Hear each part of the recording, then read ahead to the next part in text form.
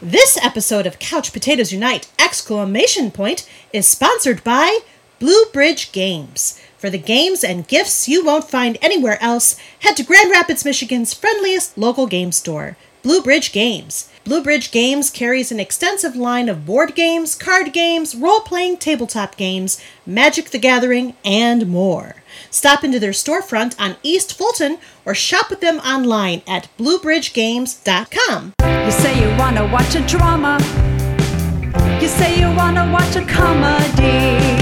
Well, you can watch it with your mama, or you can watch it with your daddy. You'll even sit and watch it with your middle schooler, so you can come and talk around a water cooler. We're watching all day and all night. Couch Potatoes Unite. Whoa, whoa. Couch Potatoes Unite. Whoa, whoa. Couch Potatoes Unite. Hello and welcome to a brand new episode of the podcast entitled Couch Potatoes Unite! Which is based on a blog of the same name, because the truth is our name, and our name is the truth. I was feeling like it was opposite day today, no matter how big or little. My name is Kylie and I love TV. If you feel the same, keep listening and or checking out our website, couchpotatoesunite.wordpress.com, as you're bound to find some common ground or something you like, for at Couch Potatoes Unite, we're all about the wonders and the unique long-form storytelling of the small screen. CPU, !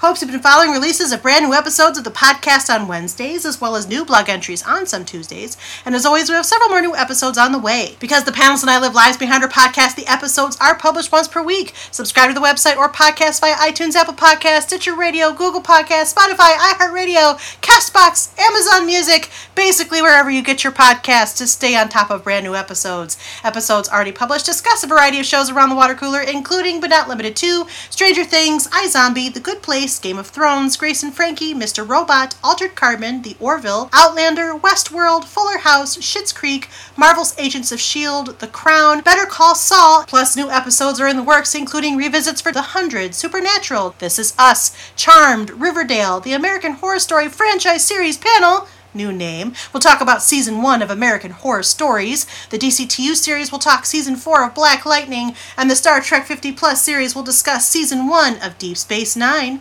We'll be launching new panels covering Call the Midwife, The Animaniacs, Killing Eve, Brooklyn Nine-Nine, American Gods, Grey's Anatomy, Cobra Kai, Peaky Blinders, The Marvelous Mrs. Maisel, A Discovery of Witches, and The Hauntings of Hill House and Bly Manor. And because we look back at shows now past, we'll travel through time and experience all sorts of identities with Quantum Leap. We'll cry Bazinga for Big Bang Theory. We'll dive deep into the fantasy world of The Magicians. We'll navigate the witty political satire of Parks and Recreation. We'll become psychos for Psych. We'll go where everybody knows your name with Cheers. We hope you'll be listening when we talk about Frasier, and we'll know that's what she said when we talk about The Office, both from the UK and the USA. By the way, did you know that CPU also from time to time goes live? We've been live from bunkers, comedy shows, Comic-Cons, and game stores. Plus, we're planning more live appearances and other cool stuff, including in whatever we're calling these times. So make sure you like or follow us at our Facebook page, our Twitter at CPU Podcast, our Instagram at Couch Potatoes Unite, or subscribe to our website, YouTube channel, Apple iTunes channel, Stitcher Radio channel,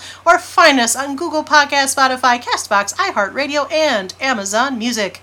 In the meantime, if you don't hear a show in this podcast format, fellow panelists and I still write reviews, and we always seek new panelists. So if you have any interest in joining the discussion, say hello by finding us at any of the outlets I've mentioned. At the very least, stop by and leave us a thumbs up, comment, or review. We like feedback. Verbal, non-physically violent, and truthful feedback. You don't have to keep secrets or tell us lies. We just ask that you be nice, please. Today we are around the water cooler and continuing our catching up series in which we discuss a sudsy dark comedy drama based on a novel of the same name that airs, or at least aired, on HBO. The show is Big Little Lies, and this is the second of a two-part miniseries in which CPU catches up on this drama. In this episode, part 2 of this miniseries, we're discussing Season 2, which aired on HBO from June 9th, 2019 to July 21st, 2019, with a total of 7 episodes. As a reminder, created and written by David E. Kelley and originally billed as a miniseries, Big Little Lies stars Reese Witherspoon, Nicole Kidman, Shailene Woodley, Laura Dern, and Zoe Kravitz as 5 women in Monterey, California, who become embroiled in a murder investigation. Alexander Skarsgård, Adam Scott, James Tupper, and Jeffrey Nordling also feature in supporting roles. Meryl Streep joins the main cast in Season 2. Big Little Lies is a show that was requested for discussion and beloved by some of our resident couch potatoes, namely Hillary, Eddie, Callie, Julianne, and Anna Laura, all of whom have reconvened around the water cooler today, ready to tell no lies, big or little, about Big Little Lies. As always, it should be noted that all of our panelists have watched all episodes of this series. At this point, this is true, and may discuss sensitive plot points. So for those of you who have not watched Big Little Lies and plan to do so at some point, listen at your own risk, as there may be major spoilers. Welcome back, panel! How are you? Awesome! Are you ready to tell the truth about Season 2 of these Big Little Lies? Yes. Full truth, nothing but the truth. Exactly, just like you said it. Okay, great! I don't know what this means, but what I can tell you is that because we're doing a catching up miniseries, I am going to ask you to rate your interest in the show after Season 2 along the standard CPU character question that changes with each show we do. And I did tweak the character question a smidge, a tiny bit. There's a few extra characters, and then we had some character changes, and then maybe a death spoiler or two. So I have a new character question that I'm going to have you rate your interest in Season 2 along, and it goes like this. After Season 2, would you say you love this show? You love all of the suburban housewife antics and shenanigans, if for no other reason than it distracts you from your own complicated and somewhat unhappy life, like Madeline Martha Mackenzie? Do you care about this show deeply, particularly the strong female characters at the forefront of the cast? You identify with the quiet desperation of keeping up a bold face to hide much darker secrets and lies from others, and even from yourself, like Celeste Wright. Do you enjoy this show well enough but think it needs to take bolder risks to further amplify the story it's telling?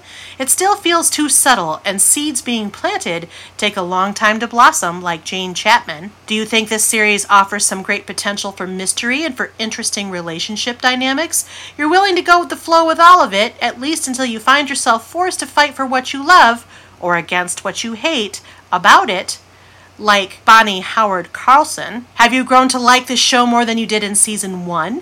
It offers a great portrayal of the complexity of women's lives, particularly in examining how women treat, support, or denigrate each other, which you think was better depicted in the second season, like Renata Klein. Do you have no real interest in this show? You find that the main characters seem devoid of love and interest in their fellow humans, and or you are oblivious to some of the larger subtexts of this complex drama, like Ed Mackenzie. Do you care very little for this show? You think that the main character is a real piece of work, and you'd rather move on with your new life and your new wife or spouse, like Nathan Carlson. Do you sort of hate this show? Though you love the main characters, particularly Madeline, you'd rather live your own life, watch something else, and definitely not go to college, like Abigail Carlson. Do you only watch this show because your spouse watches it, and she, he, or they are clearly running the household, like Gordon Klein? Do you watch this show because your parents watch it and won't let you watch TV when they do?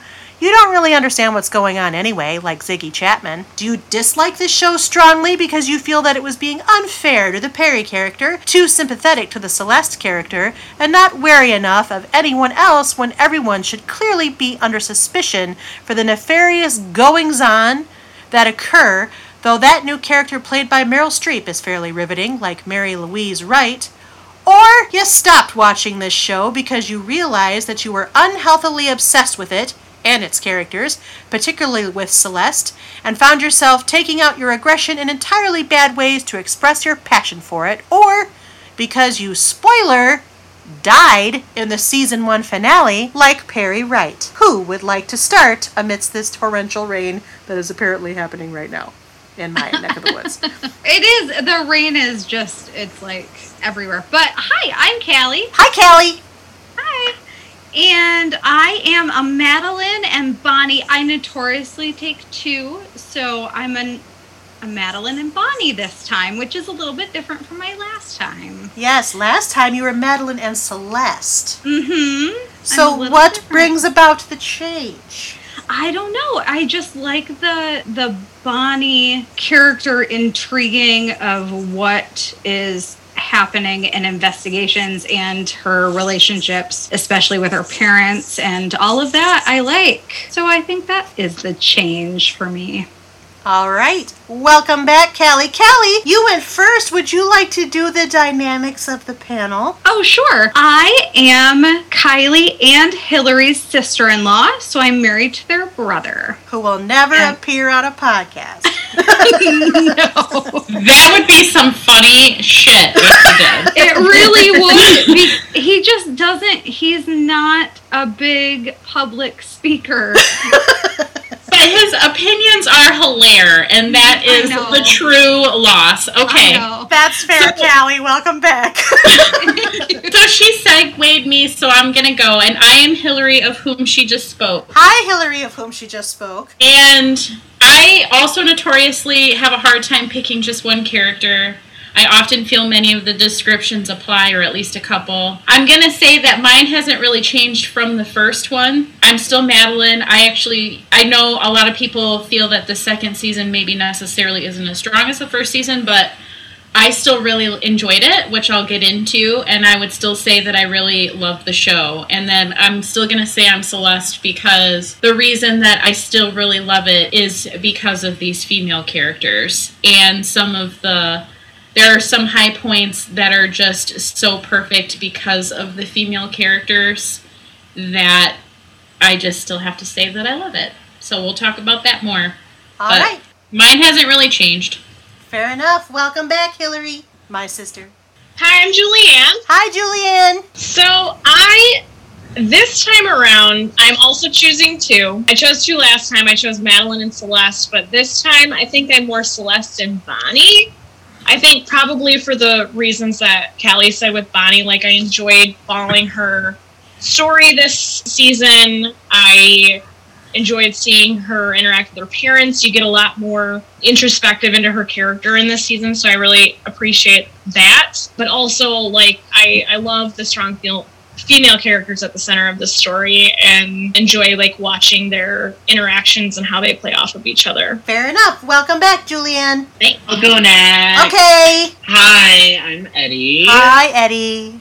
Hello. Mine has not changed. I believe I was Jane and Bonnie last time, and it stayed the same for me. I will agree with Hillary that I did not like season 2 as much as I liked season 1. However, I think the concepts for that the show had were very good. I just felt like they could have been better, and I feel like season 2, they didn't really know how to wrap it up because the story was already wrapped up, but I feel like we'll get there, and we'll talk about that. So Fair enough. Welcome back, Eddie. Hey! Hello, I'm Anna Laura. Hi, Anna Laura. Hello. Yes. I agree with Eddie. I think I would class myself as a Jane and a Bonnie. I can't remember what I was last time. You were Madeline and Celeste last time. Oh, really switching it up. Ooh. Yeah, because, like, with season 2, I still like the show. It's still good, and I think they definitely did some really interesting things for season 2 that I enjoy watching. But I do agree that season 2 isn't quite as good as season 1, and I also don't really like the ending of season 2, especially when season 1 just had, like, the perfect ending. All right. Welcome back, Anna Laura. She's meditating on that response a little bit. I'll elaborate later. Fair enough. And of course, my name is Kylie, and I both participate and moderate this panel, which is often the case. Last time I was Celeste with a dash of Jane. I think I'm going to be Jane and Bonnie this time. I agree that I liked season 2 a little bit less than season 1. I liked Eddie's remark. I think the concepts were pretty good in season 2. We're going to talk about Meryl Streep, and that woman can do no wrong in my eyes. Long have I idolized her. Same. Yes. But I also agree with Anna. I think even like the world, yeah. Yes. But I also agree with Anna Laura's observation that in some ways season 1 had the perfect ending, whereas season 2, which was not based on a source novel but was entirely of the scriptwriter's making, didn't land in a place that felt as satisfying as the end of the first season. And so we're going to talk about that. We're here to talk about season 2 of Big Little Lies. Big Little Lies, which has not been canceled or renewed by HBO. There's a lot of talk and rumor about them wanting to make a third season, but they have a bunch of movie stars in this cast, so I don't know how that's going to happen. We'll talk about that. But before we get there, we're going to talk about season 2, which basically had 2 major plot lines. The first major plot line was that the 5 women at the head of the cast basically had a pact where they were not going to share what happened with law enforcement or anyone else as to Perry Wright's death at the end of the first season, which of course was facilitated in the end, really, by Bonnie, with the other 4 being the accessories to that situation. The second plot line is that Mary Louise Wright, who is Perry's mom, played by Meryl Streep, moves into the Wright household with grieving Celeste, who is still grieving, even though Perry was kind of, an abusive dude, and trying to raise the twin boys that they had together. And so she comes in and starts getting to be very suspicious about everything and all related to Perry's death. She doesn't believe that it was just a fall down some steps. She's not wrong, but she goes about some very interesting investigations into her daughter-in-law and her daughter-in-law's friends. So that is the main subject of season 2. Tell me, what did you like? What didn't you like? I loved Meryl Streep. There we go. Let's just get that out of the way. Yeah, let's just talk about Let's just get that out of the way. She did great. I loved her. She was the worst mother-in-law in the world. Absolute nightmare. But We she was all also, hated her, right? We all hated her. That's the we point. hated We were her. supposed to. Because the level, for real, the level of discomfort, the best adjective for me, and I know that, yes, like Eddie was just saying, totally purposeful, but everything she did, her facial expressions, the way she emoted, it was just unsettling. Mm-hmm. I agree. it made That's a you perfect hate word for her, it. and you're supposed to hate her. She did her job. But I feel like she hated Celeste before, Of they course. even got married. She had a huge chip on her shoulder. And, 100%. in her, I feel like in her, she just wanted Celeste to be like, I killed him. And then she would have been like, I told you. I feel like that's what she was waiting for the whole time. Mhm. She, that's what she wanted. And then she hated everybody that, I think there was an interaction between her and, oh my God, why can't I think of her name? Sorry. Reese Witherspoon. I'll use her real name. Madeline. How she was just like, oh, you're just a blonde. What? Or short. She said something about short people. Oh, yeah, short people. Julianne, you took offense, didn't you? Her little baby boy could never do anything wrong, and there was nothing ever wrong with her little baby boy. It was like the And so, epitome of being yeah. married to a mama boy's, Mhm. it was Yeah. awful. It was awful. And perfect. Awful and perfect. Perfect. At the same time. Mm-hmm. Meryl Streep was amazing. Yeah. And it's almost like they casted her because they're like, we're going to write this season and it's going to be horrible. And we need somebody to star in it so everybody will love her. And it's like she went, I will do this for mankind. Yeah. Pretty much. She did that. She did that for us. I don't did. think they were trying It to is- make it horrible. Well, I It feel is like cool. they wrote it and then they had to cast it and they're like, we need some help. So,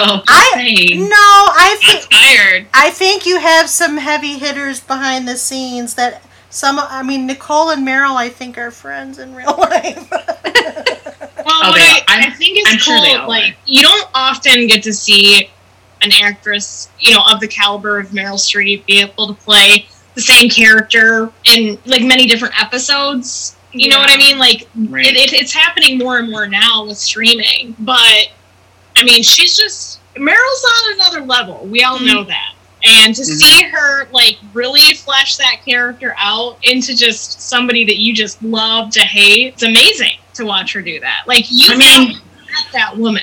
Somewhere in your life, you've met that woman. Oh, I've met that woman. Oh, yes. It's his mom. It's not her. Who's that? It's not. I said it's not your mom.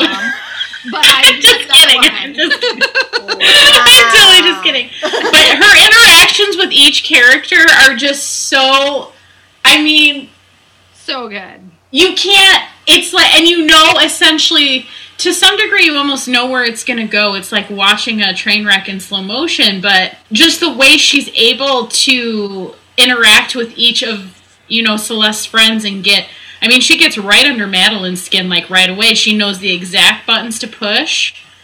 And the way that she does it, and just the way that she reacts to it after she knows that she's won that interaction, I mean, it's just so good. So brilliant. I love that dynamic with Reese Witherspoon and Meryl Streep is phenomenal. It's awesome to watch because it's like cringy. It's so cringy. Yeah, so cringy. Oh yeah, it's bad. Well, and then being in Celeste's position, like, what are you supposed to do at that point? You're kind of stuck. Stuck completely. Yeah. Like, she needs the help. You know, she needs to have somebody there to help her with the boys. But she's stuck with this woman who is just pulling at this thread of, Celeste's lie. And she's doing it for all the, well, I guess right reasons. You could argue that. But it's just, it's going to come to a head. Like, there's just this tension that is building this whole time. And man, how satisfying is it to watch her slap her in the face? Oh, God. Yeah, she's sitting there interacting with the boys, and you can't, obviously, she's kind of in a similar position that she was with Perry. Like, she can't speak ill of their grandmother. Again, there is the relationship and everything. Gosh, it's just so, I don't know. I love Celeste. I think she's kind of a beast. She's still my favorite character in this season. She was my favorite character the first time. She's my favorite character this season. I think she has in some ways, a lot more to kind of expand into as Celeste in season 2. Yeah, because of the fact that she's reacting to so many different stressors between the memory, the true love she still has for Perry. She's very much living out the abuse and power cycle in that relationship even after his death. The flashback scenes that they show, which were actually really well shot. I loved the moment where you see the videotape that the boys were holding the iPad and it's just through and beyond the door crack. Yeah, I mean, there's just a lot of things that Nicole Kidman is able to do with this character that in some ways has impressed me far more in this performance than in some of even her other performances, because there's so much nuance and she plays it very quietly and very determinedly until the courtroom, when she builds toward that sort of powerhouse place as the attorney defending herself in a way. Yeah, since you've already brought it up, that's easily my favorite episode of the whole season. Easily. The whole courtroom thing. I would 100% agree with you. That whole build towards everything happening and her finally laying into her mother-in-law and just putting her in her place and doing it in such a smart, intelligent, and then bringing that realism of what she was going through to the forefront so everyone could truly see, while she's still grieving, while she's still trying to accept what her relationship was, while she's still dealing with this mother-in-law who has tried to manipulate every part of her situation since without any sort of understanding of what she's been through. This is the reason why I still enjoy season 2, because we've talked about it in our other podcast, but character development really drives how much I fall into a show, and just everything that happens with Celeste alone, even in that one episode, makes that whole season worth it to me.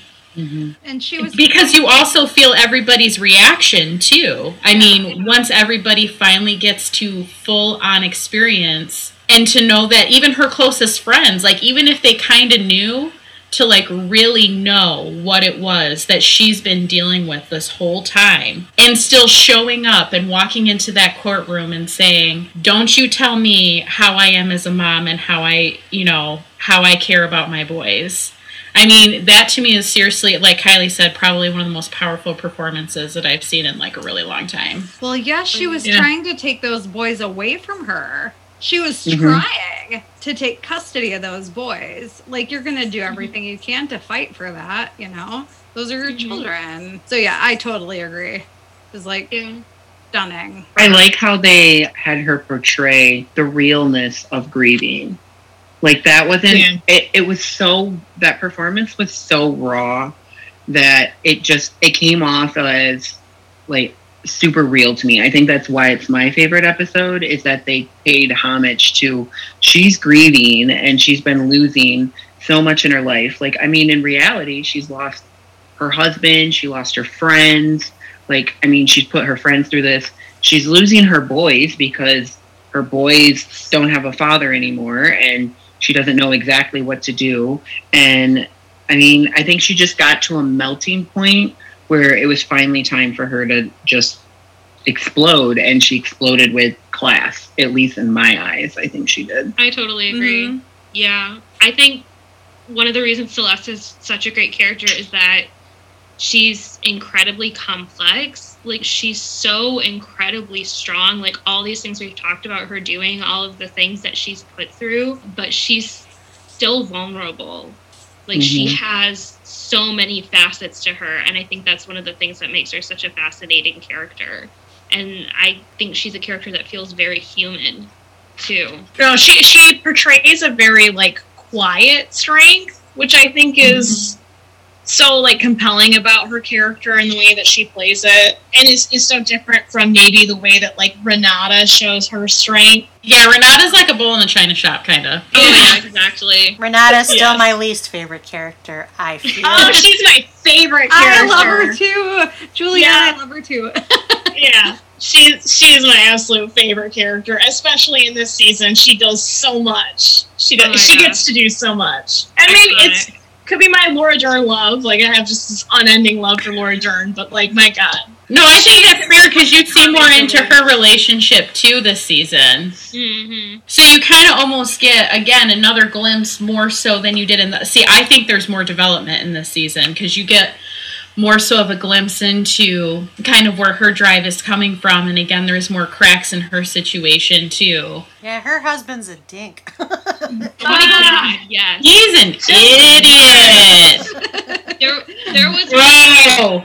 and I noticed it this time around. There is one thing from the book that they put in this season, like a specific plot point from the book they used for season 2 was that he was having an affair with their French nanny. Yeah, total dick. That's in the book, but it's not in the first season. And when I rewatched for our first recording, when I rewatched the first season after reading the book, I was like, oh, that's not in there. Okay, they must have just left it out. And then rewatching season 2, I was like, oh, that's where they put that. Okay. Oh, bam!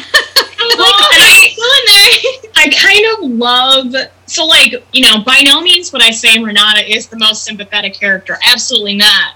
No, But she is not at absolutely all. my favorite character. And I think part of why is, like, the unraveling that happens with her and her husband. Like, it is episode by episode, this, like, the hits just keep on coming, like, finding out they're bankrupt. And then, you know, going through the embarrassment of, like, losing all the possessions in your home, and then going to that. And it's everything that she's built. Yeah. Right. Yeah, That's it's the all thing, hers. like, it's all My favorite hers. thing is when she screams, "It's my money." She like screams Yes. it like 5 times. She's like, she does not go to visit him because she loves him. She literally goes because she's like, "You stole my life. Like, how am I gonna live without fancy things?" When she Yeah, I will smashes not the be train rich. set. Well, okay, so she's like grappling, like, again, you're married to somebody and you think that there's like this mutual understanding, and then again you find out, and she's probably coming from a place of, I'm carrying your ass, Yeah. Yeah. and then this is what's coming from this, and on top of it, you're screwing the nanny. Like, I would have lost my balls too. Amen. I would have been like, seriously, I would have been like, let's go. When she like she loses her crap in the game room, right? Hell yeah!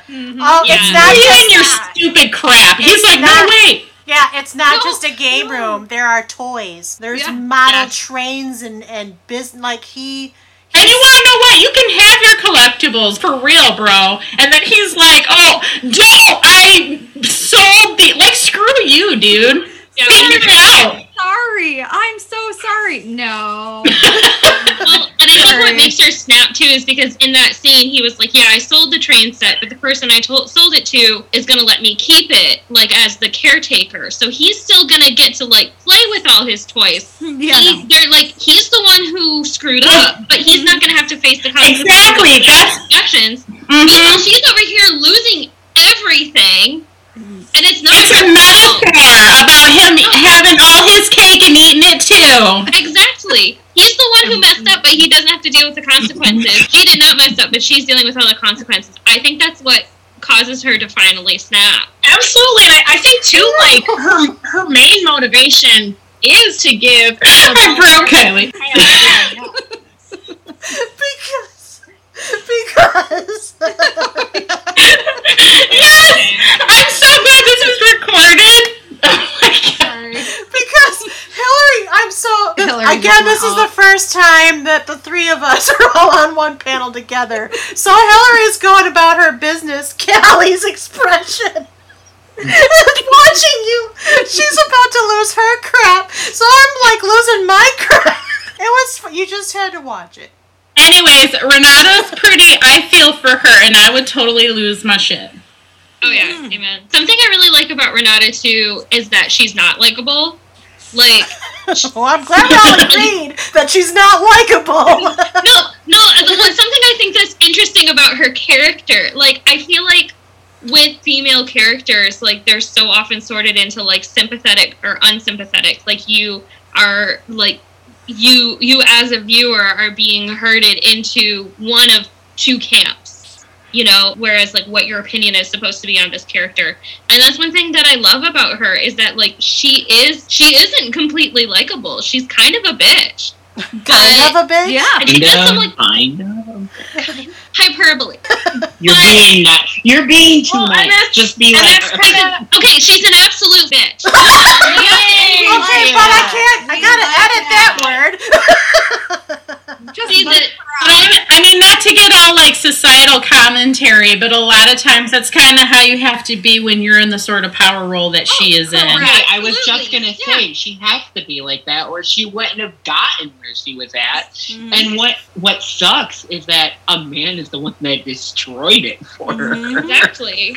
Yeah. Like, Not she just has a man, had to the man she's work that hard and be that blunt and be that kind of person in order to achieve what she's achieved, and that means that she's not likable. That means that people just really do not like her, and particularly other women really don't like her. And I think that's something that this show does really well, is just like female friendships, but also like female rivalries, like the way that society pits successful women against each other. Really well Absolutely. done in this show. And I think that's one of the things, to circle back to my original point, that's one of the things I like about that character, though, is that, like, she's not written really into either camp of, like, you totally feel for her and you totally sympathize with her, or you completely hate her and just absolutely despise her guts. Like, she's a bit of both, and I love that. More nuanced female characters, pools. Okay, so I have to say this, even though I am extremely gay. And Not just but a I'm little, the only. extremely. Thank you for that explanation. You're welcome. Happy coming out day, everyone. Oh, okay. Podcasters. This is such perfect timing.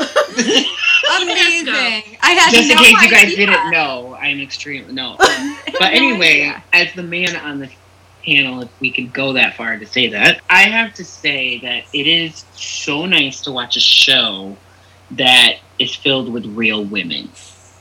I feel like women in shows get the raw end of the deal, and it's really nice to see real women interactions with each other and showing real, like, I feel like the problem with some of these characters is that they're all jealous of each other in certain ways. They all want to be each other, and they all want what each other has. And a lot of times in some shows we see the woman being jealous of the man because she wishes she could get there because he's a man, which you don't get that in the show. They are all powerful women in their own aspect and where they are in life. And I just wanted to say that as the man on the podcast. Thank you very much. You're That's the welcome. one time that I Well will done. listen to what someone says after the words, as a man. He should have said as a gay man. And He then did. you're He like, started oh, off being extremely I'm in. gay. He started off by saying he was extremely gay, so I guess that counts. mhm, it- Right. He appropriately prefaced and qualified. Right. Not that a heterosexual man can't have an opinion, however, yes. No, they're never allowed to have any opinions. This is going to go over well. If you're listening to this, tweet at us, CMU Podcast, about how you feel about this gender commentary. But Extremely no. gay, Big Little Lies. That should be the hashtag for this episode. The hidden hashtag, extremely gay. But he's right, though. I feel like I do know all of these women. Mm-hmm. But like I've Right. known all of these women. I've known Exactly. all of these women in my life. So yeah, for sure. Yeah. I get it. So speaking of knowing these women, we've talked about probably the strongest personalities and certainly the strongest in terms of fame, I guess, actors. But we also have Jane and we also have Bonnie. And in some ways, Jane maybe wasn't as omnipresent in this season as she was in the first season because her son wasn't at the center of it quite as much. However, Bonnie was much more at the center than she was in the first season. So talk about those two. I really like Zoe Kravitz. I love yeah. her. Yeah, I she's love so Zoe good. Kravitz. She's so Love good. her. I said this in the last one, but I really can't wait for her to be Catwoman. Mm. Because she's like perfect for Selena Kyle. I just can't even. Yeah. But what she has to go through is obviously pretty intense. And then to come to grips again, you see the relationship that she has with her parents, and then you kind of see her own realizations unfold throughout, like, obviously the events and her dealing with her own sense of grief and guilt, and then kind of what she learns about herself and her relationship. I mean, it was painful to watch for her, but she did such a great job. Again, these people, it just feels so raw and so real. Her grief, just her grief from her actions, which were warranted, and I felt like they, in my opinion, they were warranted, but just the first few episodes of her dealing with her grief, her acting was incredible. Just, you could see her pain so well. Just the weight of everything she's Yeah. carrying. And you can tell she's not used to like living in that type of lie. No. Mm-hmm. Not at all. What did you think So- about the angle that Mom had visions? Sort of psychic pieces. I thought that was fine. Kelly's like, it's What did great. you? I'm like, Yeah, I wasn't. I thought it was interesting. I mean, I could have done without it. Yeah. Yeah. I didn't really care. I mean, it was really just so she could be like, say to, Nathan, you don't know where you at. Like, you don't know. That's basically all that was for. Yeah. Was so that she could call him out for being a crap husband. Yeah. Was basically, Having it. and not being aware. Like, here you are, you're in this relationship, it's your second marriage with my daughter, and you don't know her. She's drowning. But that was still also pretty intense, I felt. I just took it as another way for her to abuse her, to control her, to control her. Well, it was. Mm-hmm. Yeah. Yeah. But I do have to say that what I love about what I feel led Bonnie to do what she did for Celeste wasn't because of a man. No. I love that she just did it because she was abused, and being abused, just period, is crap. So I loved that we learned that she was abused, but that, I mean, I don't love that we learned she was abused, but it was that wasn't- defensive. It was Right, a it defensive was. mechanism. Right. Yeah. Yeah, Pure was and it- simple. Yeah. it was- I mean, I think that a lot of people probably would have still had that sort of reaction even without her history. Correct. Right. It just Yeah. added to her layers. She's an onion, Right. But I mean, for most shows and like most writers, they would have made I just used her real name. That's They would have okay. made Bonnie be abused by a man so that she could relate. That's what I love the whole dynamic of her story, how it's still related, that abuse at the end of the day, sexual, mental, whatever it It's is. still abuse. Well, and then the actions she took towards what she perceived rightly to be an abuser was just another extension of the power abuse cycle, right?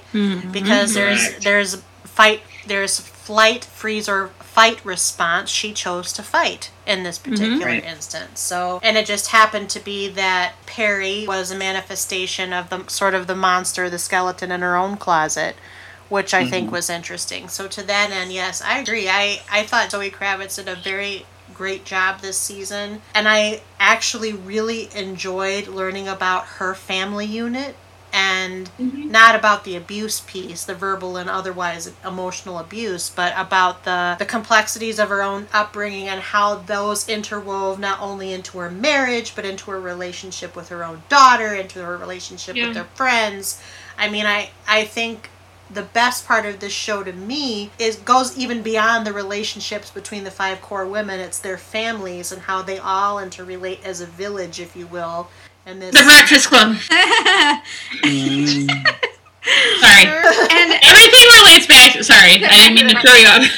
Seriously, like everything relates back to The Breakfast Club. She's right, though. We learned very little about her background in the first season. Correct. We knew hardly anything about her in the first season, and then we got all of this information in the second. So it was a nice, like, segue into her life. Yeah. Yeah. The show does, particularly I think in the second season, this show does intergenerational trauma really well. And Kylie, you were kind of saying this earlier, like how that environment that she grew up in affected her, made her the person that she is, to a certain extent dictates how she interacts with her own child and in her own marriage. Like, those environments affect you like that. Even if you work through them, like, you're like, obviously it's not like saying if you grew up in an abusive household, mentally, emotionally, physically, whatever, like, there's no hope. Obviously there is hope, but it does stick with you, and if you don't deconstruct that, it will perpetuate itself. And I think that's something I think particularly with those 2 family units, with Bonnie and her mom and that family, as well as with Mary Louise and Celeste, seeing how, for instance, Mary Louise parented Perry dictated what kind of father and husband he was and what kind of home environment it created with him and Celeste and their boys, and then how that's affecting the boys. And I think that's one of the things that adds to the stakes of that whole question with the custody between Mary Louise and Celeste, is that court case, that question is going to determine not just who raises these boys, but probably ultimately what kind of men they're going to turn out to be. Because we see that Mary Louise is making excuses for Perry, blind to his behavior, not willing to even entertain the possibility that he could have hurt Celeste or anyone else. Can't even, like, when she finds out that Ziggy is Perry's son, like, immediate denial. And then when it becomes kind of impossible for her to deny that he's Ziggy's father, switches immediately to victim blaming. And then you contrast that with Celeste when she finds out that I think it was Max that was bullying Amabella in season 1. One of the twins was bullying the little girl because he's mirroring that behavior that he sees his father treating his mother with. She steps in, she stops it, she addresses it. So 2 very different ways of handling that. Absolutely. So speaking of Ziggy, how about Jane's part of the story? I think this would probably be like one of the season 2 misses for me. Like, I just felt like Jane's story was not as compelling this season. To make way for characters to have, like, more compelling arcs. Like, because of the arc we have with Bonnie, like, I was kind of okay with that trade-off, but I don't know, it kind of felt like they were like, well, Jane is still here, we're just gonna kind of, like, put her over here. I mean, what else were they... I felt like she wasn't needed. What else were they supposed to do with her? Her abuser has been identified, her child's father has been identified. Like, what? That was the whole, like, first season, was this person. That was the whole first season, and we're done with that. So we just needed her son to become, like, a hookup doctor. He was so big on them being together. That's what we needed. What? Yeah, you're right. It's like she was just kind of... Are you talking about her flirtation with that guy? Yes. Yeah. Yeah. I do love him. That actor is on one of my other favorite shows. He's in The Alienist. And so when I first saw it, I remember being like, oh, look who it is. But how is that show? How is The Alienist? I love that book. So good. So good. Oh my god. Really? So is I'm obsessed with the book. Addie, you've watched it? Yes. You want me to add you to the panel that Anna seated I her? knew that was coming. Do it. I'm gonna not talk about that more because this will turn into an Alias podcast panel. Which is not unless this that's another podcast, which is apparently on our list because Anna's very excited about it. P.S. Side note, Hillary, like the moment you said Breakfast Club, all that's going through my head now are Breakfast Club quotes. Most predominantly, I'm trying out for a scholarship is what's going through my head. I mean, the whole movie is quotable. I can't believe you did that to me. I'm sorry. What is happening? I know. It's one of my top 5s of all time. It was relatable. I would just like to throw out it was to good. everybody how this But now podcast is going is how season 2 of the show went. It was everywhere. It was everywhere. Yeah, that's right. See, we're on theme. We might not be on Maybe. I was gonna say maybe all them girls were drinking Aldi wine. We don't own any or sponsorship from Aldi. Aldi did not give us permission. Right. But we love it. Anyways, I we love it. Anyway, never mind. Anyways, back to the topic at hand. I actually kind of disagree. I liked what they had going on for Jane. I agree that it's not like maybe quite as compelling as some of the other storylines we have going on because like there's a lot going on in this season. Even it's messy, but it sure ain't boring. But I kind of liked the fact that like obviously they still kept her in the show, but that they didn't put her through like a new thing. Like they didn't give her new trauma. They followed her as she still dealt with the old, like what she was already dealing with.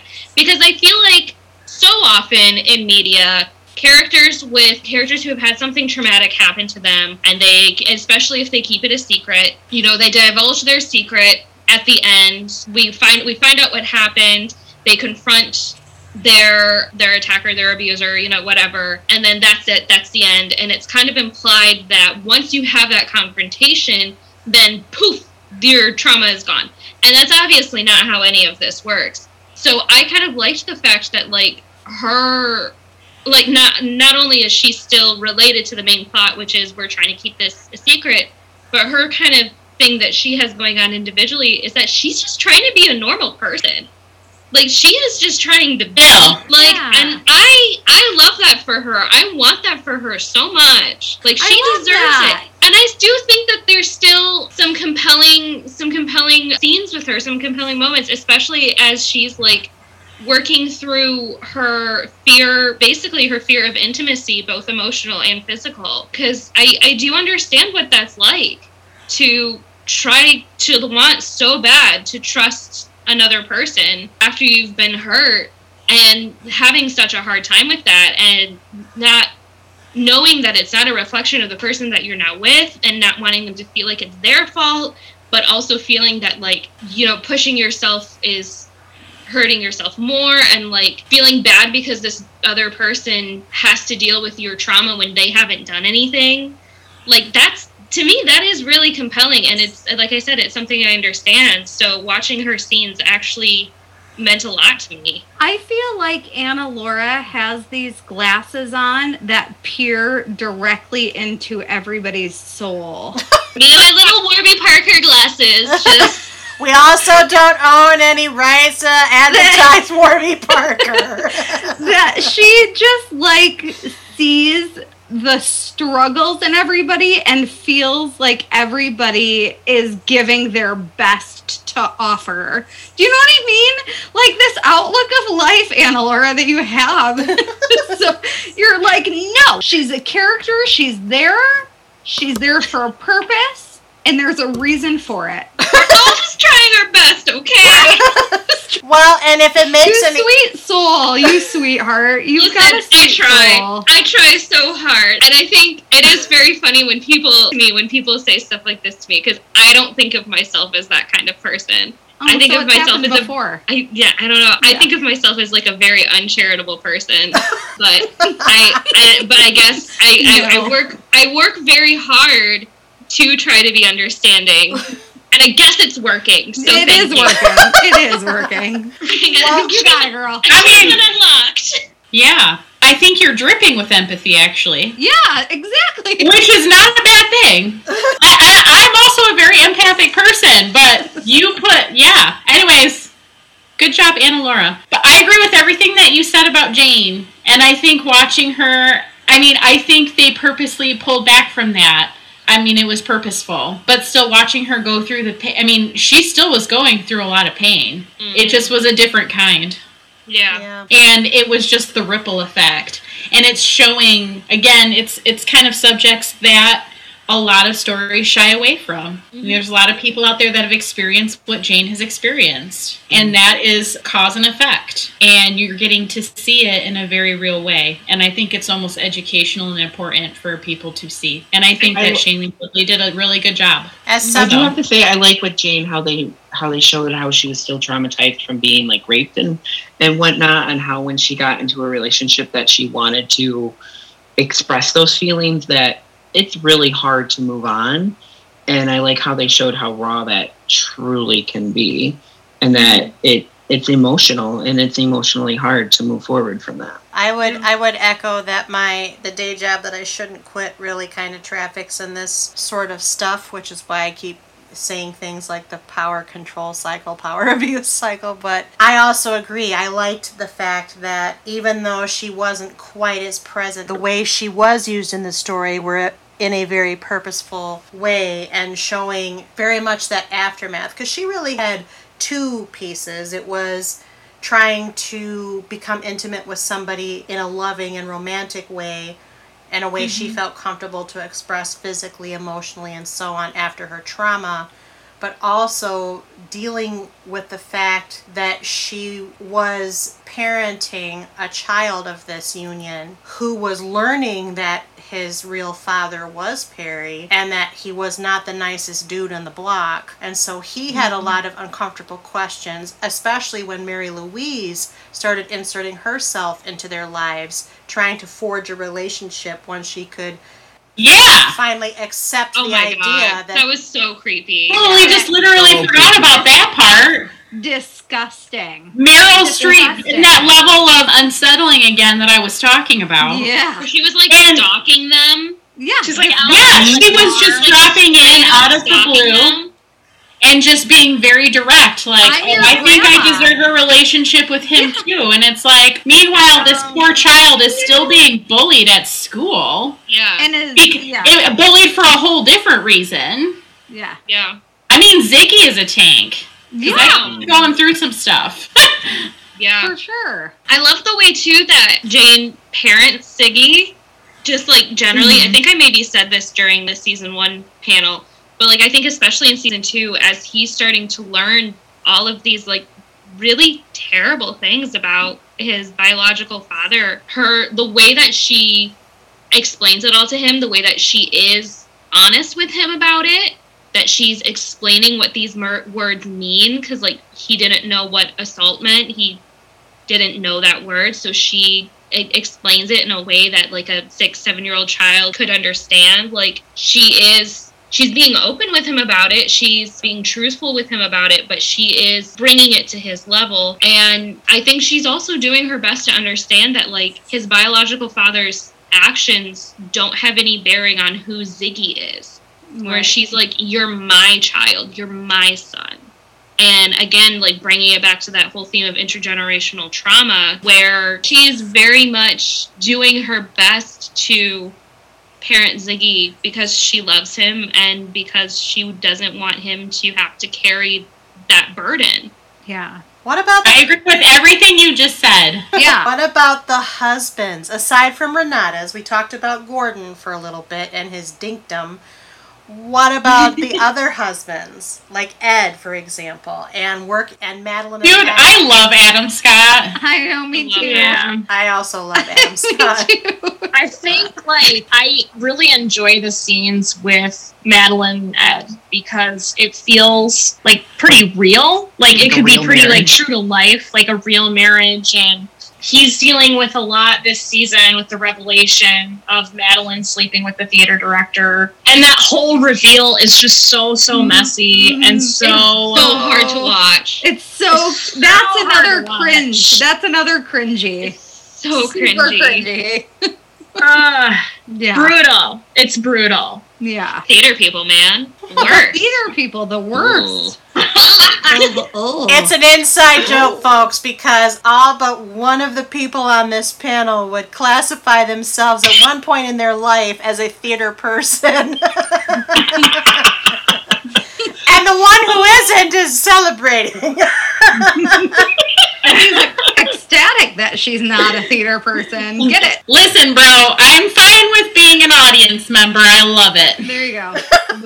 We will play our cards. We were talking Yeah. about husbands. Yeah, we're talking about the husband. We're talking about the awkward affair business. Yeah. Yeah, that's about as awkward as It's it like gets. uncomfortable. It is really uncomfortable to watch. Like it is very hard to watch. But I think that is one of the things that like makes it so good. Like it's very effective. Yeah. And I do appreciate too that like it's not like the way that storyline resolves isn't like, oh, like we had one conversation and now everything's fine.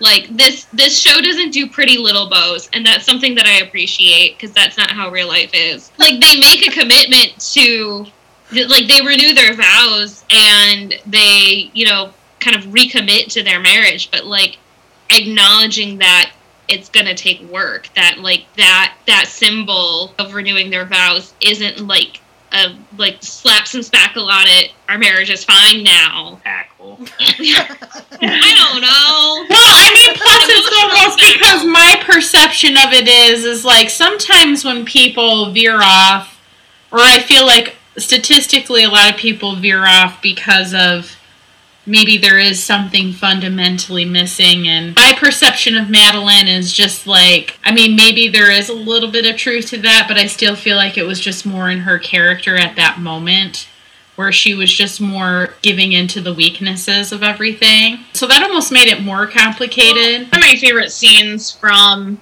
this season is the scene where Madeline and Ed are talking about just like kind of what happens. And he was talking about their first date and how on their first date he felt like she was interviewing him for like a family man, and you know, had like very specific Because questions. you wanted what was different. Yeah, and he was like, and I came to terms with that. And I was okay with that, but you were the one that became unokay with that and had to stray outside of it. So I think she, you know, sort of like, I don't know, I find their relationship so like realistic in sort of like this like ebb and flow, and I liked to see that they like rekindled towards the end of the season.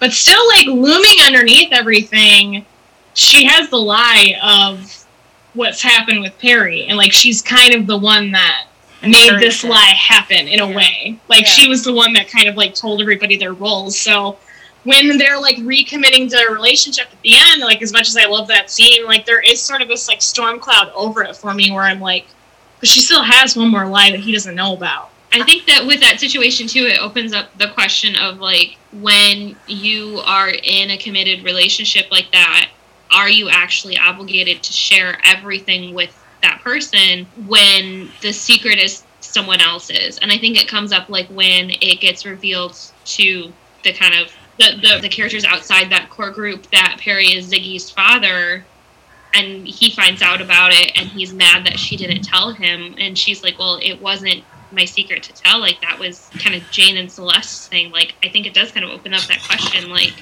is she obligated to tell him that, or should she keep the secret for her friends? Like, And I think that is a difficult situation. I think one of the It's another thought. I was going to say, I think one of the interesting facets of this season generally, but that kind of is really driven home by the Madeline Ed storyline, is that the women in the 5 that are the harder women, if you will, the more bitchy, the more strong, the more less sympathetic women soften this season in many ways. While the ones who seem gentle and seem a little less resolute in the first season almost harden and take an opposite direction as they converge in the middle with this pact that they have not to tell the truth about Perry's murder.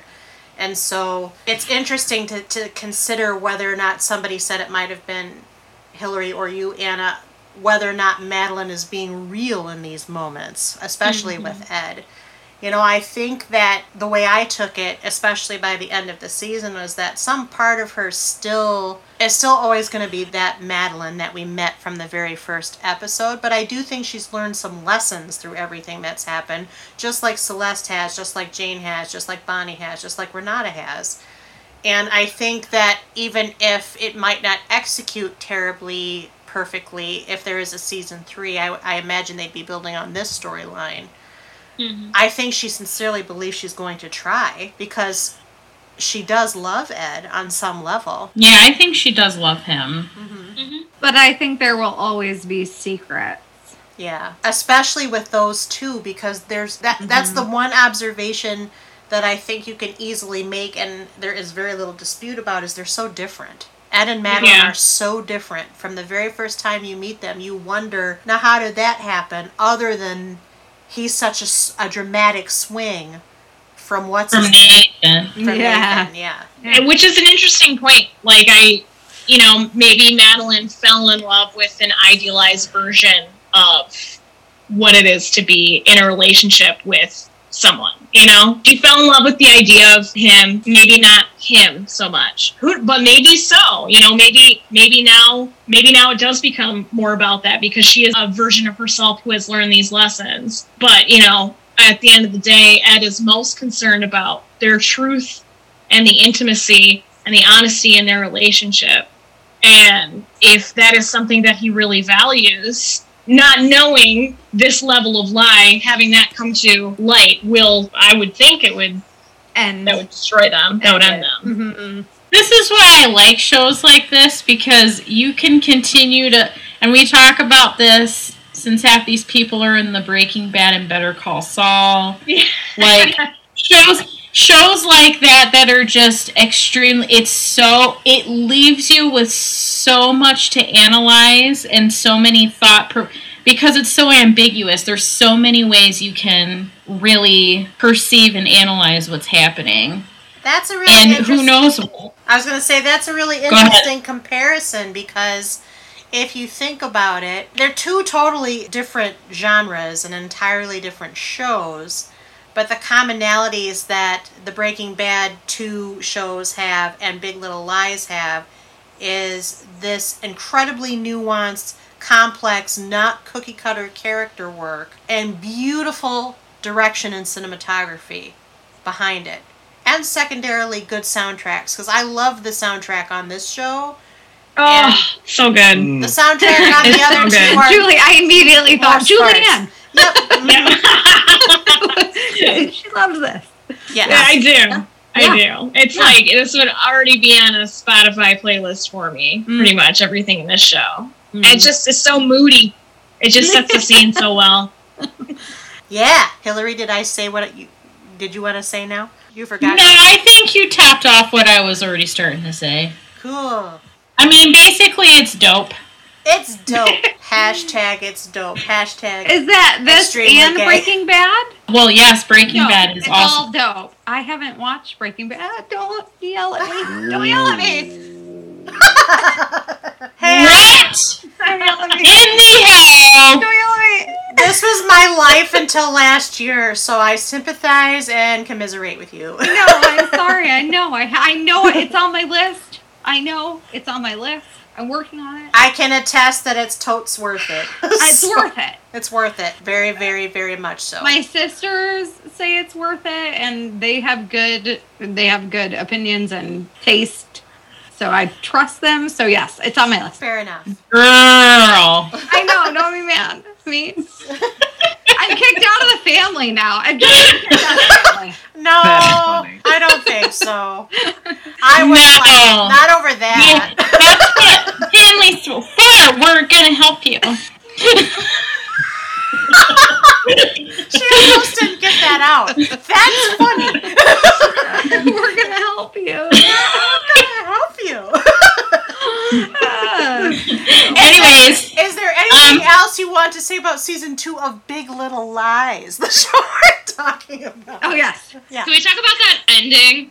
By all I feel like means. that's what. oh yeah, that's really what we started off with, and Yeah. And But we're bringing right back around. Eddie is like moaning in the corner. I know, he's like ready. I do not like that ending. I It goes actually. against the whole freaking point. That's why. It's so bad. Well, if we ever, which is a big if, as previously discussed, if we ever get a season 3, I think, like, if they explore the implications of them doing that, What is then, it that- then it could be worth it. Who would like to However, if this is explain all what we ever happens in the get- ending? Who would like to set that up for the listener? What happens at the end? Okay, so in the ending of Big Little Lies season 2, all the ladies meet on the beach like they have been all season. Anytime anything happens, they meet on the beach and they're like, "Oh no, we're gonna get found out." And then they're like, "No, we can't say anything. Just don't say anything." And then they don't say anything. But this time, they walk into there's this like kind of emotional scene. They're all getting out of their cars. I think it goes black for a second too. Yes, Does. like they're all getting out of their cars and walking into the police station together. They walk into the police station together, And then credits. and credits, and that's it. And I literally, evidently, I can't say the word I actually said, but I said, "What the heck?"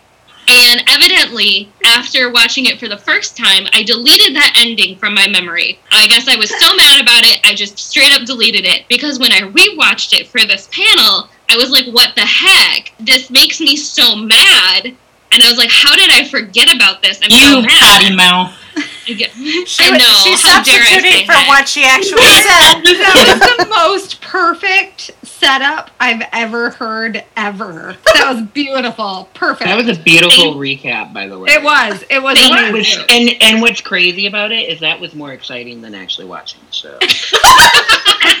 I'm glad I could provide that for you. I'm glad I could give you all that experience. I feel like the blackout on the screen. I remembered when the screen blacks out. I'm like, is that it? I was like, oh, okay, no, there's more. Okay, great. And then when they went into the police station, I was like, is this another blackout? Is there like, is it? What's Wait. that? Oh, I'm sorry, oh. what? See, and here's the thing. Because is the ending for season 1 kind of a cliffhanger? Yes, absolutely. You see them all together on the beach, and you see these, like, binoculars that they're looking through, and then you, like, so you know that cop is still watching them, like, she's still suspicious. And so you're left with this, like, oh, they're all, like, you're presented with this kind of, like, picture-perfect ending, but then there's still this kind of, like, I don't know if I want to say gloom, there's still this, like, threat hanging over them, and it cuts to black. And that was supposed to be all we ever got. That was supposed to be the ending for the show. So the ending for the show was supposed to be they got away with it, or did they? And you'll never know. And to me, that is the perfect ending for this story. This ending, I feel like, would only work if they make a season 3. Like, I feel like this ending doesn't really work on its own. Like, if this is the ending to the entire series, like, they walk into the police station and then that's it, that doesn't do it for me. They set it up. I think they set it up in the hopes of having a season 3. Which, like, would be great, but that's not likely, let's be real. It's not likely, but I think Like- that's what they did. I think they set it up. And I don't like that. I do not like when shows... You don't? I guess they're getting to know generally, each other in now. a general manner, I don't really like it when shows do that, where they do like cliffhangers without being able to resolve it. The prospect. Without You an need to actual know that next- there is at least the prospect. Yes. Without And, the see- written contract of a next season. Yes. But they And don't like have to that. me, I know I might sound like a little bit of a hypocrite because I just said that season 1 is a cliffhanger. It was the perfect ending. The thing I like about that is its ambiguity. I feel like that's a good example of an ambiguous ending. You don't think there's ambiguity with this ending? That's what I was gonna say, because I actually don't really have too much of a problem with this ending. I don't either. Because I think it doesn't necessarily mean they went into the police station, they confessed everything, and they all went to jail forever. Like, I agree 100% with Julianne. I don't think they went in there and confessed. I think it's almost like they want you to think that's what's happening. You don't necessarily know. Right, exactly. But the issue is that I have with it is it's like we've been trying to avoid the police for so freaking long. Like, we have gone in circles, and now we're just gonna walk in, and that's it. Exactly. Like, well, how do you know? I mean, Madeline probably has something up her dang sleeve. I mean, these women have some balls on them, okay? And the bottom line is, they're all going down with each other, and they're going down swinging no matter what. That's already been explained in about 16 different ways. You are so cold. I wish everybody could see you right now. I had to check the temperature in Grand Rapids because I was like, is it really that cold? She's not. I am not cold at all. It was 80 degrees today. It was 80 degrees today. First off, I'm in my basement. Also, I'm always hot. I'm just kind of, I've had a lot of wine. My favorite temperature is 50 degrees. I am not even remotely cold. I'm just... That was the best explanation. I've just had a lot of wine. The true confessions are coming out now. Confessions. Anyways, I didn't hate it. You didn't hate it. So I didn't hate it. I didn't love it as much as the first one. But I still think there is a lot more ambiguity than what we're assuming. I agree with that. And you both are okay if they don't renew and they don't do a third season. Here's my thing. It would make me sad if they didn't, but I also know sometimes in the entertainment world that that's just the way the cookies crumble. I really would love these ladies to get back together. I really would like it to come to a solid, cohesive end. But you're okay with the ending, as is. That's it. This is the way the entire series ends. That's what I'm saying. This is it. This is the series finale. This is all we ever get. Is that a satisfying ending? That's what I'm saying. See, I fall square. I'm okay with it. Julianne's okay. I was gonna say I'm okay with it. Okay. I'm gonna ride in the middle like I normally do.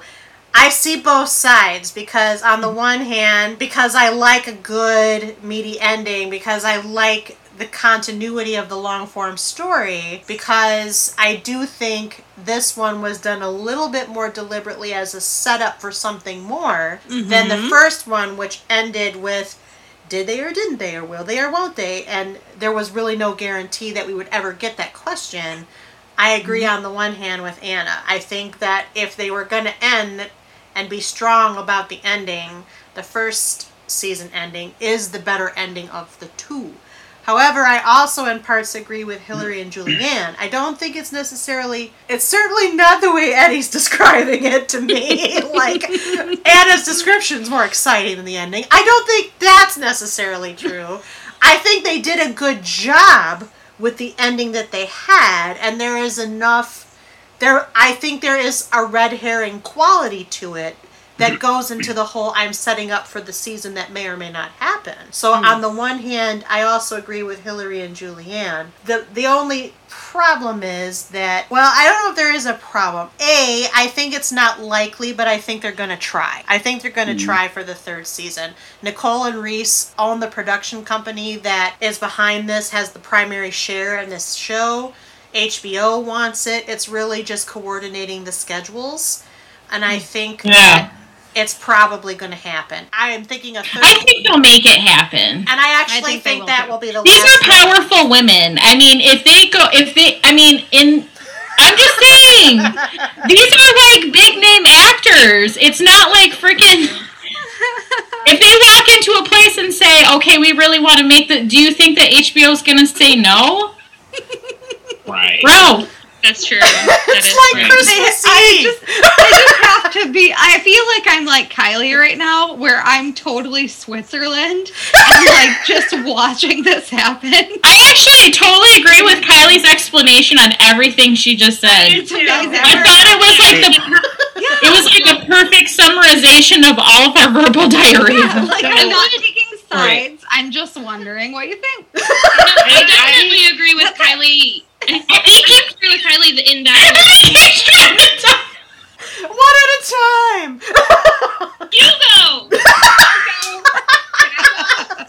So what I will say though is, Thanks, if Julianne. I had 6 seasons with these characters, and this is how the season ended, I might be a little miffed about it.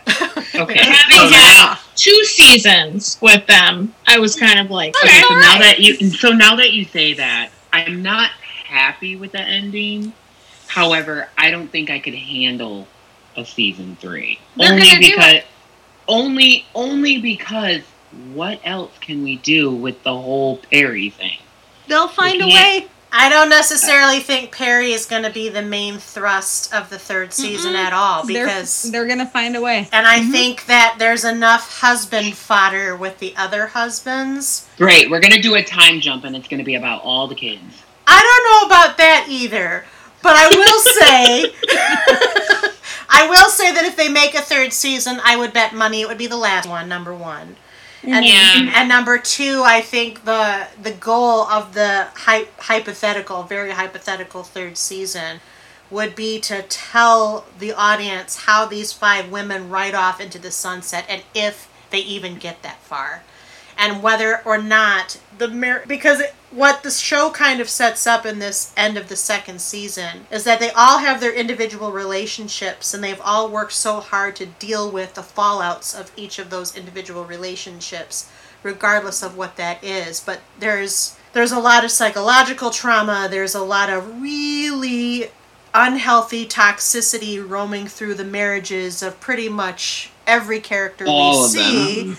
Except Oh, yeah. for Jane, because she's not married, and even that relationship is very tenuous with her boyfriend because she's got her own traumas to deal with. I Yep. think what we're going to watch is how all of that converges into these 5 women becoming their own sort of family, which we see in season 2 quite a bit of. I think that's going to strengthen.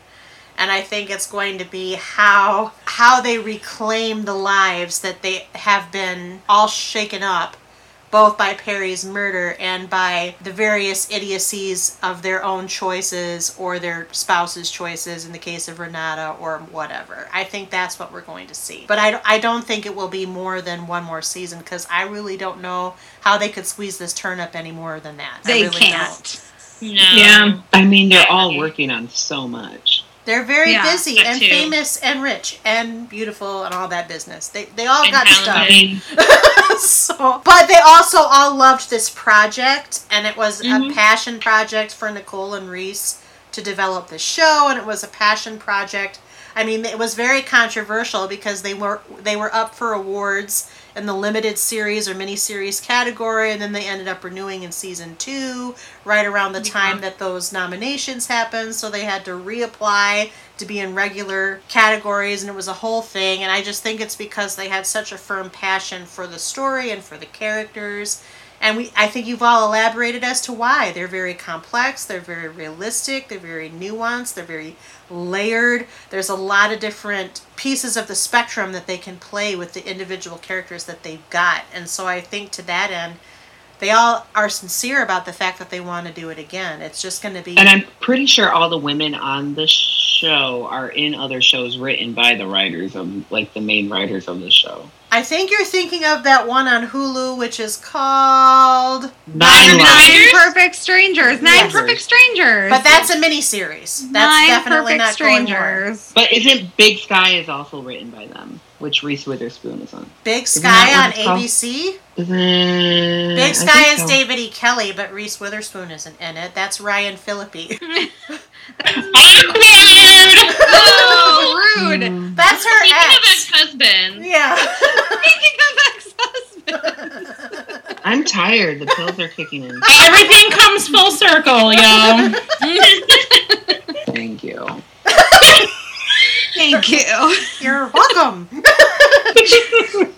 Is there anything else that you want to say about season 2 before I ask you some of the wrap-up, catching-up questions? I mean, I think if anything, people should still just enjoy it for the acting performances, but it is tough material to digest and delve into. Yeah, So be ready for all that, but good disclaimer, Hillary. Good job. I didn't even think about the disclaimers. This is drama. Yeah. Big fat trigger warning. I got some 3 rapid-fire questions. Are you ready, panel? Yes. Which did you like better, season 1 or season 2? Season 1. Season 1. That was unanimous. Season 1. And I think we explained as to why. Should they make a season 3? Yes or no? Yes. Yeah. Yes, if just to justify the ending of season 2. Because honestly, I think if they make a season 3, that I could potentially eat my words about the ending of season 2. Okay, Nicole and Reese, you heard it. We gotta make Anna Laura eat them words. Right. Start campaigning for Big Little Lies season 3. Be like, we just want her to be wrong! I didn't answer. So what's your answer? I don't know. It depends on what they do, right? Eddie said no. Eddie said he no. said a straight, like, no. He was like, Eddie said no. no. Everybody else said yes. I'm gonna say yes because I really love those ladies. So Okay, now that's horrible. If we're basing it just on them. Sorry. That's my only. I'm gonna laugh when season 3 comes and it's dope. Okay, what's the last question? Eddie, why did you initially say she's on rare form because she's had too much wine? Eddie, That Aldi wine, man. right? Why did you say no initially, but for Callie's, but the ladies? They're amazing actresses, and their stories are so That's powerful. what I said. Yeah, but you said no That's not a first. question. I'm just reinforcing what you're saying. Oh, But That why I'm did you? agreeing. you're agreeing with me. I thought you were Yes. disagreeing with me. Oh, okay. No. Okay, we're good. Callie's like, I'm ready. Throwdown challenge. Okay, I'm totally not the only one that's had too much wine. Okay. I love you, Eddie. Love you. Continue to agree with me. Okay. But what I asked was, Eddie, why did you? Are you afraid it's gonna get too out of hand? Yeah. Why did you initially say no? I just think it's they've done so much good that I just feel like it's going to turn into a show that's just it's going to be hard to watch. It's going to Like, don't overstay your welcome. pretty much, and it's going to turn into a show that I probably would only watch it because of the podcast because we're going to podcast about it, and I would be afraid I'm going to jump shark like real quick because the story is just going to get drawn out so quick and so fast. But based on the women that are in the show, the performances, I feel like a lot of the main characters in the show could have their own little spin-offs, and I would watch it. I would watch a spin-off of Celeste, like, tomorrow. But all of their stories combined and why they're together, I just feel like it's already been drawn out in season 2. Why mess up something that's good? Why ruin something that's good as it is? That's why I initially said no. Fair enough. I would like them to make a season 3 because I do feel a little more pull towards the season the season 2 felt a little incomplete as opposed to ambiguous. I think that's a good way of describing it. I agree with Anna about that. Not as with as much vitriol as you though, lady. I mean, you've got things. I don't feel it that strongly. I'm much more Listen, all I heard is you agreeing with me. I know. I will take it. Okay. All I've taken from this recording is that you agree with me and I'm right. And also that I'm a very empathetic and good person. I'm so glad that you succeeded your first takeaway with that takeaway. Now I'm starting to see some of that juxtaposition you were talking about. Maybe you're not dripping. I don't know. You're a mystery. Let's do season 3 about Anna Laura. Much like the characters in this show, You're a mystery wrapped up in an enigma. Where the hell did Callie go? I don't know. To church? I don't know. What's going on Here. Hi. I was gonna say suddenly there's Jesus on the wall. Amen. We Hallelujah. saw Jesus. All right. So the final question is the question I must always ask at the end of one of our episodes. Yes, I'll recommend it. Would you recommend Big Little Lies after the second season? Why or why not, Hillary? Yes. I'm gonna say as far as yes, and I'm gonna say as far as sophomore seasons go, there may be some things to, maybe not the same level of story quality because they were making their own story past the original source material. But even still, as far as those things go, it still holds up pretty well. And again, as I said earlier, just for the acting alone, it is worth a watch. It's a short season. It's a fairly quick watch. I mean, with all the other stuff that people binge watch, I don't see why this couldn't be part of that. So I 100% agree with all of that. Why there's no good reason not to watch this show.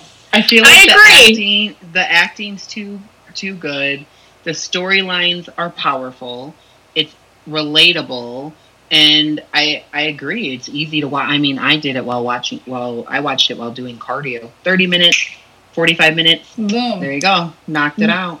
Boom. I would also say, we all kind of had some problems with season 2, but I think a lot of us would agree season 2 is better than a lot of seasons from a lot of shows. You know what I mean? True. I would agree with that. So true. Yeah. True. So true. Yeah. Just because it's not as good as season 1 doesn't mean it's bad. Right. Correct. It's just bad. It just didn't follow the quality of their season 1. Yeah. Still better than Frozen and Once Upon a Time. That's all I'm going to say. I have another analog. Not a similar show, but a similar setup. 13 Reasons Why, first season, directly based upon the book.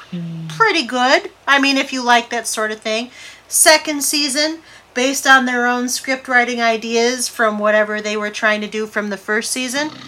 Train wreck. And then it kept going for 2 more seasons. So...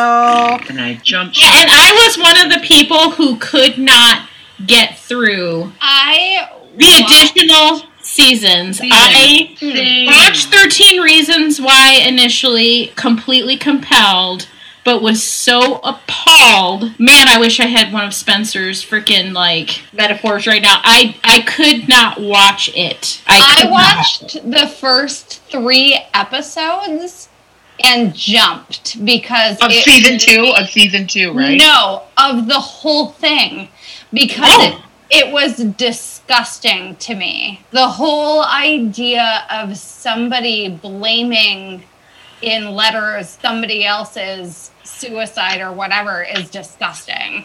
It's disgusting. The whole premise of it is disgusting. And I jumped. I've never even tried to watch it because a friend whose opinion I trust told me what was going on with it, and I was like, no, miss me. And so the controversy of that lives on, but nevertheless, I agree with Kylie's the comparison she was trying. The comparison stands. The source material was there for the first season, not for the second, and the second season for that one was just so abysmal. Just outside of the concept, we're just talking strictly writing. Correct. Sure. The writing took a huge snow dive, and that's what Kylie, I think, was, and I completely agree with that. Whereas here it does not. It maintains a very high caliber of quality writing. There might be some missteps, there might be a little bit of messiness. In some ways that comes from the fact that it is a very dramatic story, but also because they don't have a source to draw upon, but they still did it far more effectively and far more compelling a way than a similar type of situation with that other show. Yeah, also, totally if you agree. care to I feel listen like about our there panel's very bad opinions about 13 Reasons Why, head on over to couchpotatoesunite.wordpress.com, our YouTube channel. Some of it's still in our audio feed. We did cover that show. There was a huge mass exodus of shark jumping, and I covered that pretty thoroughly. Julianne, you were saying? Oh, well, I was going to say, sometimes second seasons of shows in general are sort of challenging if there's not sort of like a completed story arc idea. Like, one of the panels that we were on together, Kylie, was Mr. Robot, and like we had a lot to say about that second season, but it's really relevant in the course of the entire story of the series. Exactly. Whereas like we don't really have that with this one. So everything that gets tacked onto it sort of feels like bonus season in a way. So I think like I don't know if that makes sense, but like there are shows that like it's like an entire it's an entire arc. Like it's sometimes like I would never with a show like Mr. Robot, I would never say just watch a couple seasons. I would say watch the entire thing because it is a journey that everybody goes on. And it's really evident that it was intentional, like from the beginning to the end, that there was like there was something here, whereas like we don't really have that with this. Right. So I feel like in a way it makes it kind of hard to judge, or maybe like maybe judging it harsher is the right thing to do just because of that. Because this is all like extra content, you know. It's more like an epilogue. Yes. Yeah. I agree with that. Yeah, that's a nice way to look at it. That's a way to think about it. Mm-hmm. I like that. But everybody would recommend it, is what I heard. Yeah. All right. Thumbs up, 7 up.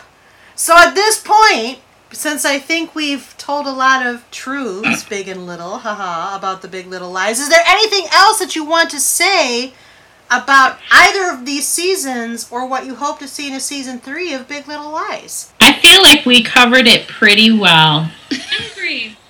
I also agree. What a wonderful panel this is. So full of vivaciousness and wine and opinions about Big Little Lies. And so to that end, what I'd like to do at this time is thank Hillary and Anna Laura and Julianne and Callie and Eddie for joining me once again to catch up on Big Little Lies. We are officially caught up, but we can't get too far without at least rolling some credits. Couch Potatoes Unite! Exclamation Point was produced by Back Pocket Productions, run by yours truly, the Chief Couch Potato, which is really another way of saying executively produced by me, Kylie Piette. My associate producers are Krista Pennington and Celine Resmer. I edit this podcast, and our logo is by Rebecca Wallace. Our marketing graphic artist is Krista. Our theme song was written by Sarah Milbratz and sung by Sarah, Amy McDaniel, and Kels Resmer. Kels played the keyboard, Ian McDonough played the bass, Christian Somerville played the guitar, and the whole shebang was engineered by Kyle Aspinall and Christian. We hail from Grand Rapids, Michigan.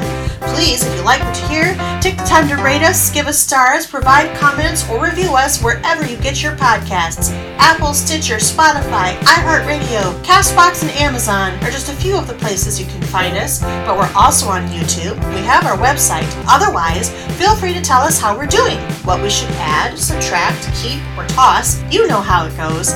And if you have suggestions for shows we might consider, contact us at our website where we have a guest book, by email at couchpotatoesunitepodcast@gmail.com, our Facebook, our Twitter at CPU Podcast, our Instagram at Couch Potatoes Unite, or wherever you get your podcasts. Though, of course, we have new and old shows to chat about around the water cooler all the time, and always have new episodes coming down the pipe. Just listen to our intros. If you miss old episodes or want to know in general what shows we cover, just search for us.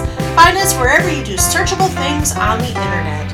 Don't forget that exclamation point, or contact us via our website, our email, our social media accounts, and stay up on all the new events and episodes by our humble little podcast, Couch Potatoes Unite! Exclamation point. Until the next time, all available seasons of Big Little Lies are available to stream on HBO or HBO Max, depending upon what you have. In the meantime, it is unclear when our Big Little Lies panel might next reconvene, as we've discussed, because it's unclear if Big Little Lies will be renewed. It hasn't actually been canceled yet either. So we're just going to kind of stay on top of it, make sure that you know what's going on, make sure we know what's going on, and we'll keep you apprised of all the news as it relates to the series. If there is a season 3, our panel will reconvene following the finale or the release of that season to discuss it. So until next time, until next episode, new episodes are published every Wednesday. Keep listening, keep watching, stay tuned! Bye-bye! See you later!